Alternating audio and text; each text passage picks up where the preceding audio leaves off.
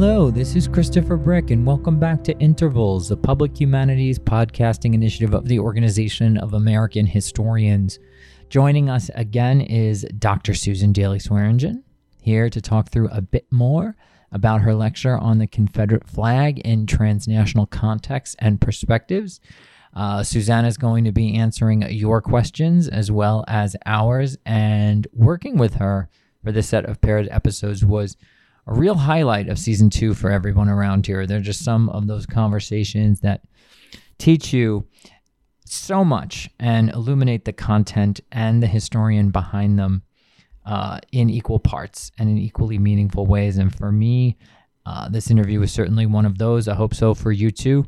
Enjoy.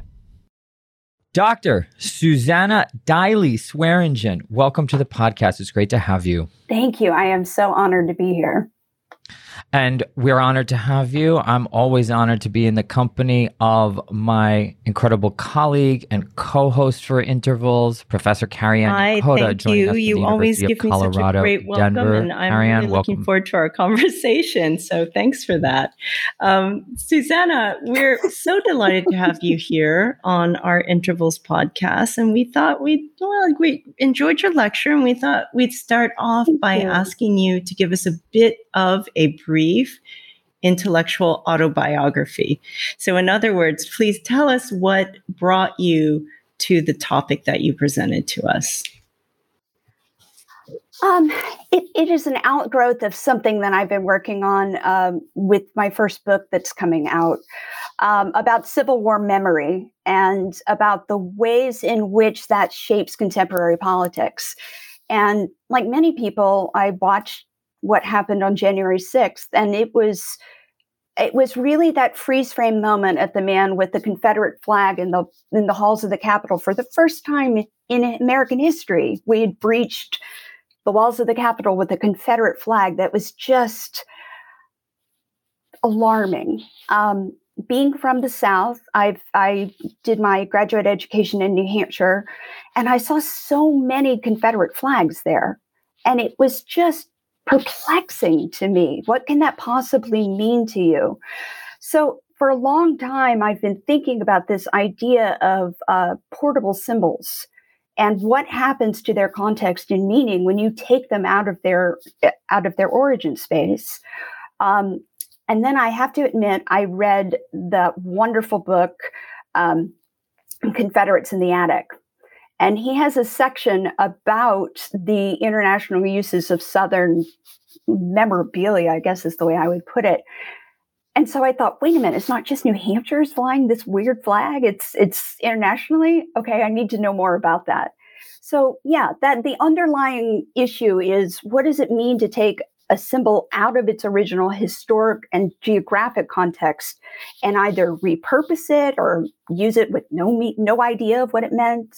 What happens to it? We decided to focus on global approaches to US/American history. And I thought your lecture really fits very well into that theme. So you don't have to explain how it influenced or affected your work, because it was very obvious. But maybe tell us a bit about this international, global, transnational component of the material that you presented to us. I think it's interesting that there are many studies about individual groups of international participants in the Civil War. And I think the standard teaching the survey course answer about the Civil War is the major empires stayed neutral. It was mostly a contained American war, which doesn't get into individuals living in those nations who were not neutral. So what I think is needed at this point, and there are some studies, is an overview of just the extent to which it's not just the Scots-Irish and the Irish, it's not just the Germans, that somehow, whether it's an ex post facto connection to the Civil War or it was through ancestry and heritage, this feeling of having links to this conflict is far more global than we're even currently understanding.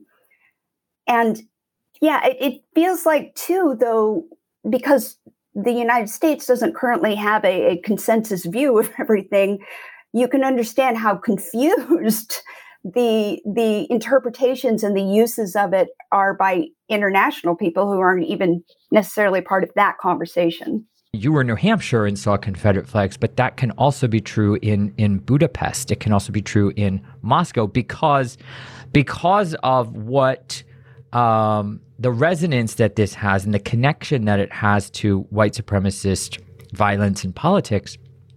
It is being invested with all this power from plenty of folks who have never been to the United States, have nothing to do with America, but want to connect themselves to this particularly virulent form of transnational right-wing politics that we're seeing at the moment. So to me, it feels like this is very much a living story you're telling. I mean, it really comments on the present, and it's part of this process that is binding together people like Viktor Orban and Vladimir Putin and Jair Bolsonaro and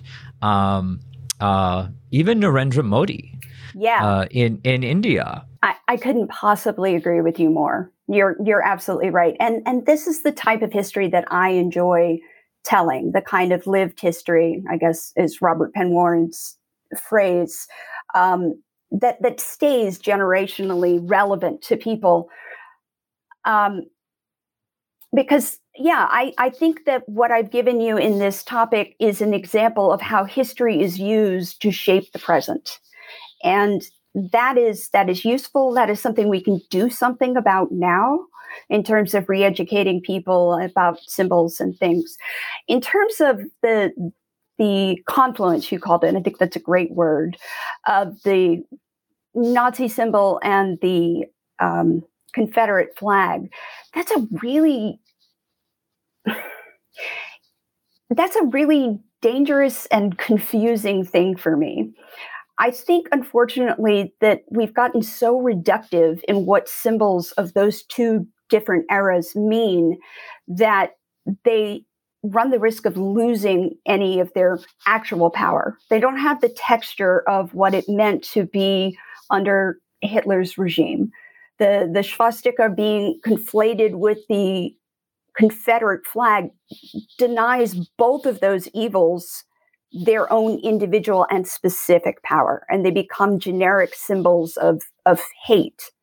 But the real nuance of them and the ways, in specific ways, that they were used to promote a system of slavery or a system of genocide get lost. And I think that there is something that more discussion around what does that actually mean when you are a neo-Nazi in Germany who gets the Confederate flag tattoo on your wrist?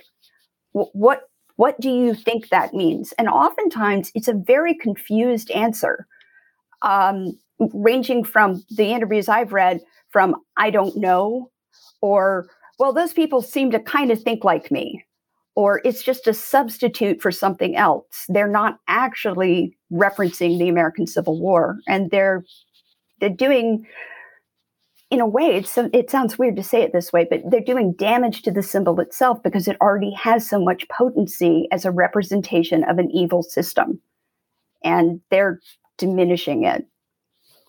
I hope that made sense. We'll jump in here and just say, you, towards the end of your lecture, thought you ended it in a very interesting way, and it was a good. For me, you summed up, you said the flag, as in the Confederate flag, will never signify the same thing to all people. And certainly I agree with you in that. And your lecture really did illustrate that to be true.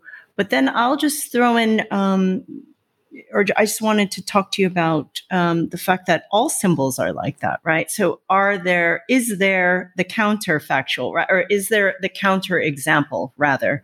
I think all symbols, or as you say, portable symbols, are up for interpretation. And the American flag, for instance, means many different things to many different people, depending on your identity and the way you've been treated in the nation state, for instance. So just to give you a chance to maybe talk about that, about symbols as these unstable entities that are also very powerful. Right. In their instability, I think that makes them powerful because they can mean so many different things to so many different people while still creating a sense of shared identity.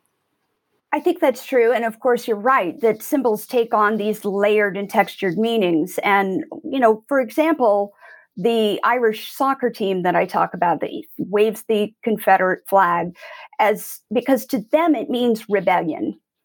And okay, that's fine. That is one aspect of it.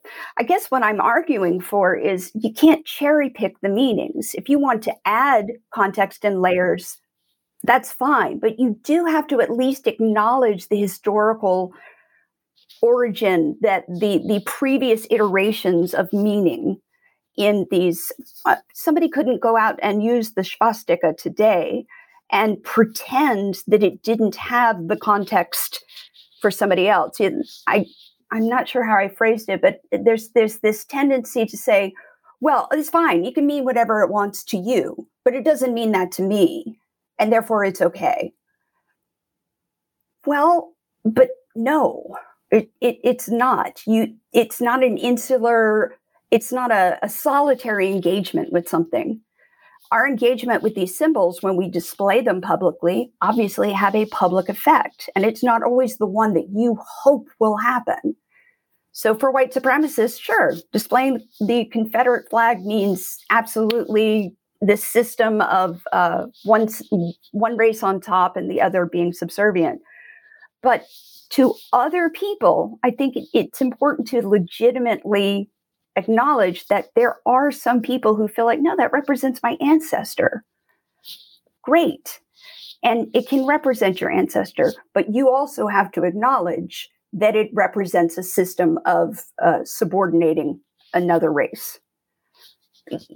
Does that make sense? You can have your own interpretation, but you do have to be cognizant and willing to admit that it's got all these other layers for other people as well. And in the Confederate flag, as the proponents of continuing to have it fly will tell you, it is about a way of life.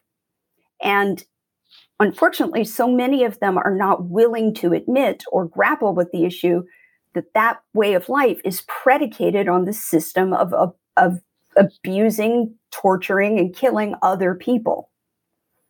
Because that's trickier. I think this is really important when it comes to the issue of monuments versus memorials. And so for a long time, I've been trying to work on a definition about that. And I do think there is a difference. So a monument, for example, particularly given the way I have a background in teaching architectural history, so I love to talk this stuff. Yeah, I love hearing about it. Please go there. Okay. Particularly the way it's cited, right? If you give it a place on your courthouse square, or if you give it a place, and in a lot of these were positioned in old slave markets and other places of significance, you're saying something about that. It is a tacit endorsement of a particular point of view. It's not history. Monuments are not history. They represent the literal physical manifestation of a point of view. A memorial is different because I don't think a memorial is trying to curate anybody's experience in the same way. I feel like it's not as much. It can be, but more often than not, it's not an endorsement of please think this way. And we're going to give you all the visual, contextual clues you need to come to the same conclusion about that person or thing that we have. It's a place of reflection. This thing happened. Go think about what that means and try to frame it for yourself. There is a desire for some people to have the Confederate flag be a memorial. And and have that limit its meaning. It's about remembering our ancestors. It's about preserving our history. And it's not. It's more like a monument because it is the promotion of a particular cause and a particular way of life and a particular worldview. So tell us a bit more about some thoughts that you've had as you have been working on these issues for so long. So someone might ask, so now what? Or what are you proposing? Or what should we do? Or we recognize the complexity. We recognize the negative effects these things can have, these memorials to a past that is troubled and violent. Right? So what next? And I just don't want people to hear it and just put their hands up and say, okay, well, this is just so complicated. There's nothing we can do. We will never agree. So what can we do? Are you saying we can't use symbols? Maybe we can talk a bit in this Q&A about positive ways you've seen symbols being used, or let's just think about other things or another path or options. What do you tell your students? I tell my students to get comfortable with complexity. It's so predictable to me at this point for someone to walk up to me and ask me, Abraham Lincoln, good guy or bad guy? How on earth do you answer that question, right? He was a human being with foibles and virtues, mm-hmm. and he was involved in a system which asked him to be flexible, right? Why are we expecting any less from the symbols of that period? So part of my answer to people who say this is so complicated is, I'm sorry, but you have to get comfortable with that. Stop expecting easy answers for complicated situations. It's just dishonest, is all. What to do is a great question, and it's one of the things that I've been thinking about since Charlottesville. I have to tell you, you were talking about international confusion and reactions to these things, particularly after Charlottesville. I was horrified, as most of us were. It's just beyond my imagining that that's what happened. But I was listening to the BBC, actually, and someone came on and they made this case that, well, the Klan was an offshoot of the Democratic Party. So really, we should be blaming Hillary Clinton for this. And I just lost my mind. I was like, what are you talking about? So I immediately went to the people in my department and said, we've got to have a conference. I can't take it. I'm going to lose my ever-loving mind if we don't have a conference to address what on earth happened and who the Klan is and all of those questions, because people are confused. I'm shocked that they're confused, but I grew up in Floribama where these were realities of life. So, yeah. So I actually do think that there is education to be done. I know people don't like saying that, but there are ways to do it. I mean, there are more public dialogues that need to happen. And I think there are also a way to not hide the monuments and not hide the symbols, but put them in a space where there can be more independent thinking about what that possibly means. So I was going to ask Susanna if we can go more deeply into the international context, because I think that's very interesting, thinking about how American history, American culture has traveled and changed, transformed.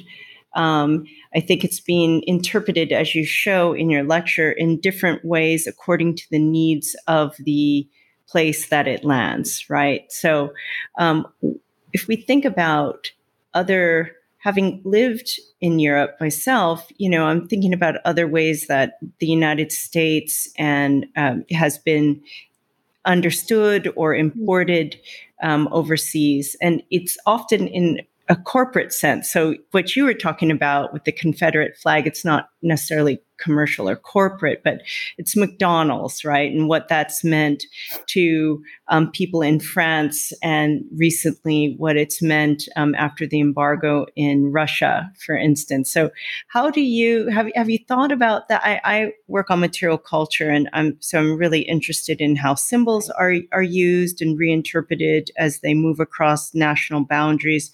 But what are the other ways in which America's history has been interpreted and used abroad? Well, I think most relevant to this discussion is just the absorption of the lost cause myth into the international stream. So it's Tony Horowitz's book that outlines this. It's not in my lecture, but I just thought that it was absolutely fascinating to find out that people in Japan are crazy for Gone with the Wind, that this is a really important film for them because in some way, Scarlett O'Hara's experience of starting all over again in a place of almost scorched earth represents their resilience and represents their ability to pick up and go on. So I think it's fascinating that Gone with the Wind gets treated by an awful lot of people as history. That was what it was like. And it is history, but it's history of a different era. It's history of the people trying to reframe the South. But I think a lot of what I see is people who are aware of what the symbol means and what those kinds of cultures mean, and are willing to adopt it because of that part, and then kind of conveniently not talk about the rest of it. So in the lecture, I talk about the wall in Ulster, and you've got these beautiful images of these Confederate. At the moment, I know it's Lee, and I think that it's also, I can't remember the other two people on it. I'm sorry. But the Confederate leaders. And it says, for the glorious men who fought for the South in the War of Northern Aggression. So even there, they've already adopted the Southern name for the war. They've taken a point of view, which is fascinating to me. But it doesn't present the other side in any way. And so I can imagine being, a 12-year-old walking up to that who hasn't studied American history yet, and it's not part of the national dialogue that I'm aware of, going, oh, well, these must be really great guys, right? They fought, they're us. And they went to this other country and they fought for this thing against a power that was oppressing them. Wow, these must be really heroic men.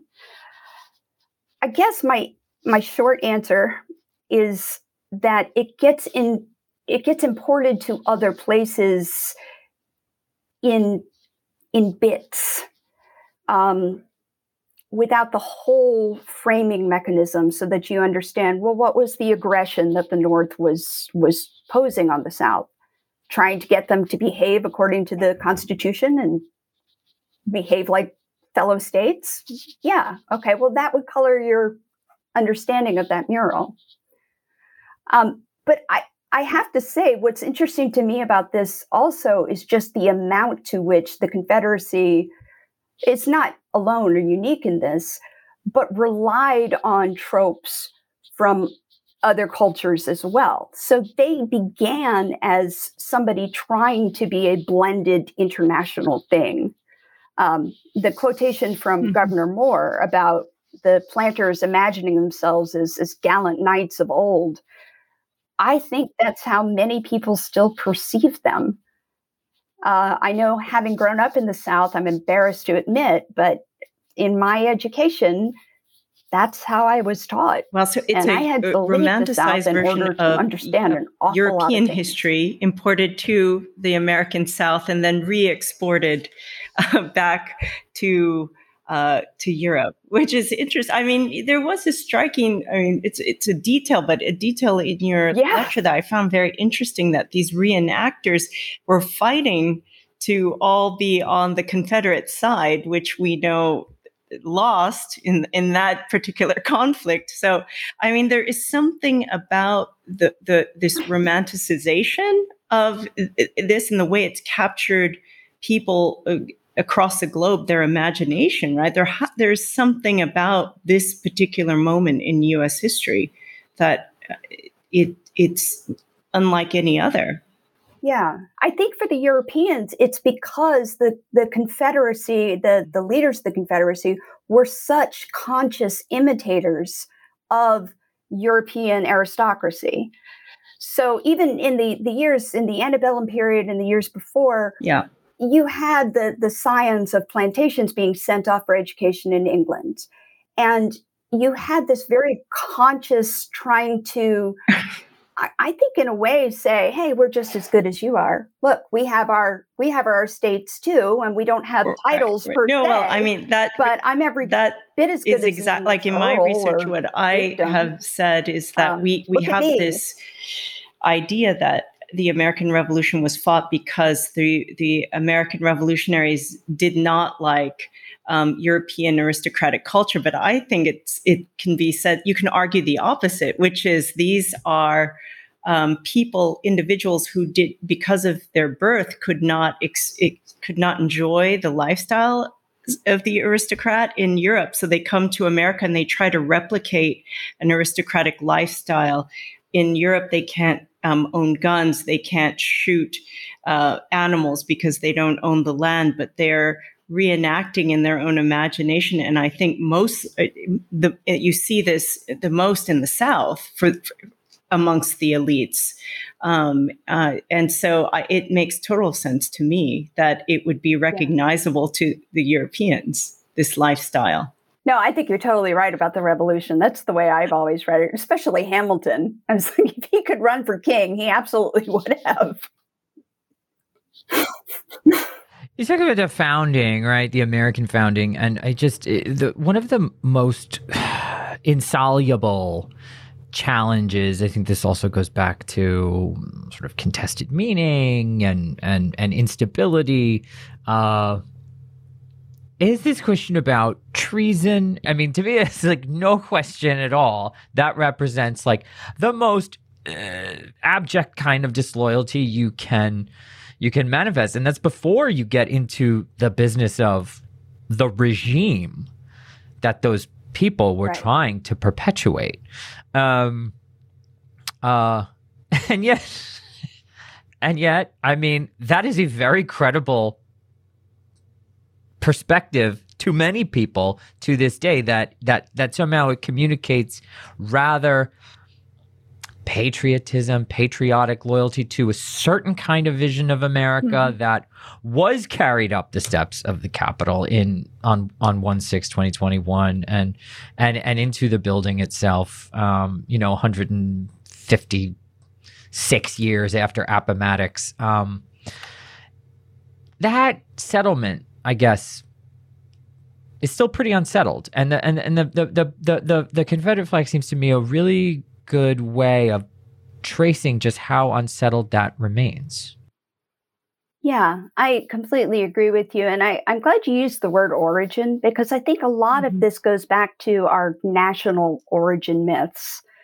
So I wind up teaching that period of history in survey courses too. And we talk a lot about, well, was Sam Adams a patriot or was he a criminal? Right? He did all of these things, or he supported all of these things because he felt justified that they were under a system of oppression and therefore they had to throw that off. And in a way, the results of the revolution vindicate him. Okay, so the country won, we started a new country, and therefore his actions are de facto patriotic. But if he had lost, if we were still subject to the English crown, how would we look at Sam Adams then? And this is the case with the Confederates, or the Confederates want you to make, I should say, that they too were fighting for their own more perfect union. And they felt that the North had become despotic. They used terms like an outside influence, that they're being run by a foreign power. So to them, they're merely preserving the ideals that were promised them by the original founding fathers. And there's a whole area of scholarship that tracks just the use of revolutionary language to justify both the Northern and the Southern cause. So I think it's about reframing things for the people that you're trying to inspire to go fight. And I genuinely believe that many of these people in the South thought that they were being the ultimate kind of patriots. I think going back to this global perspective, the Irish use of the Confederate flag is a very good way to think about this and to make it more complex, right? Because if you think about the Irish position vis-a-vis the British Empire and trying to escape the yoke of colonization in that sense, then you could kind of actually you're moving forward in time to understand the past. But I think that actually helps you understand what the Southern Confederates in the Civil War were thinking, right? So thinking and mentioning, and if you learn about Irish history vis-a-vis the British Empire, that does add another wrinkle to this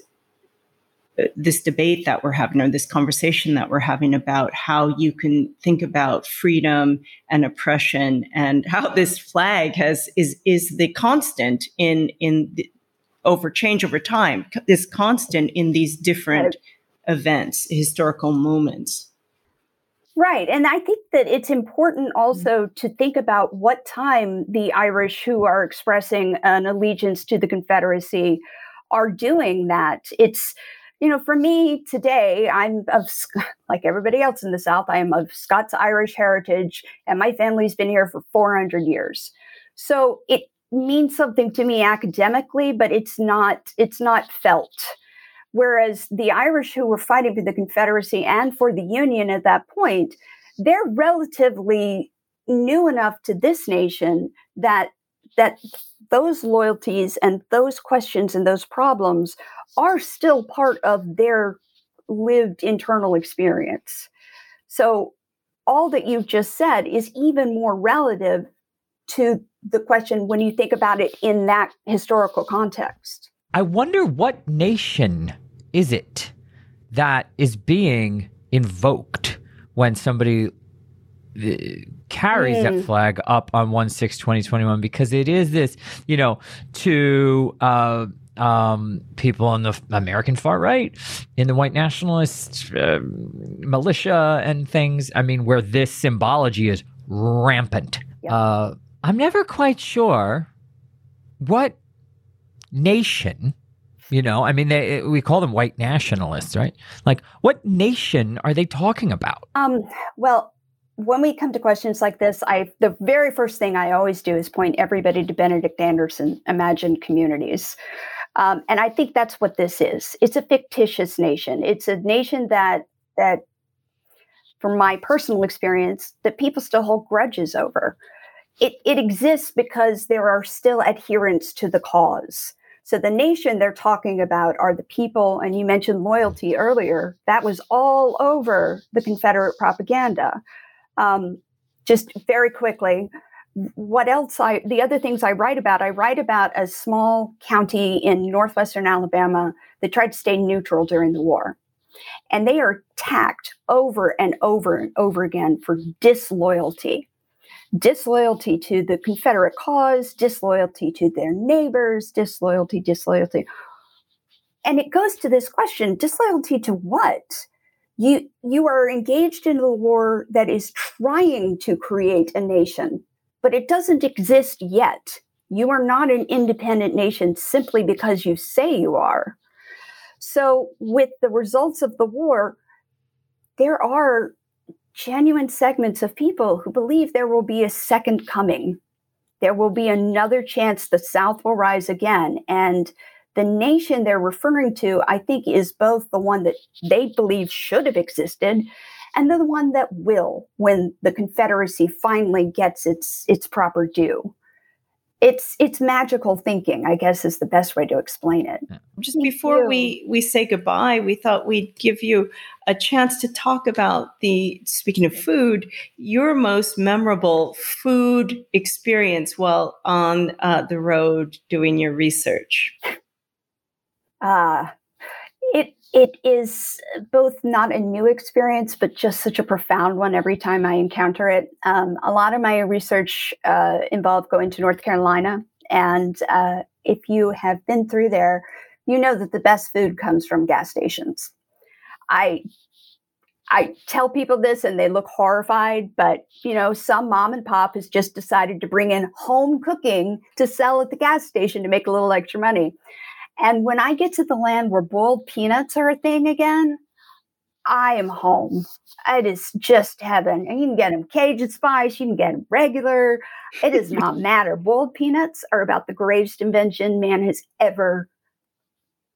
Yeah. Oh gosh, I sound like somebody else. I don't mean that. Southern foodways. Going back to the global, though. Is it a very deep South thing? So it's never a Chinese delicacy. I'm not Chinese, but I know boiled peanuts is a big thing in China. It's a great snack. It's delicious.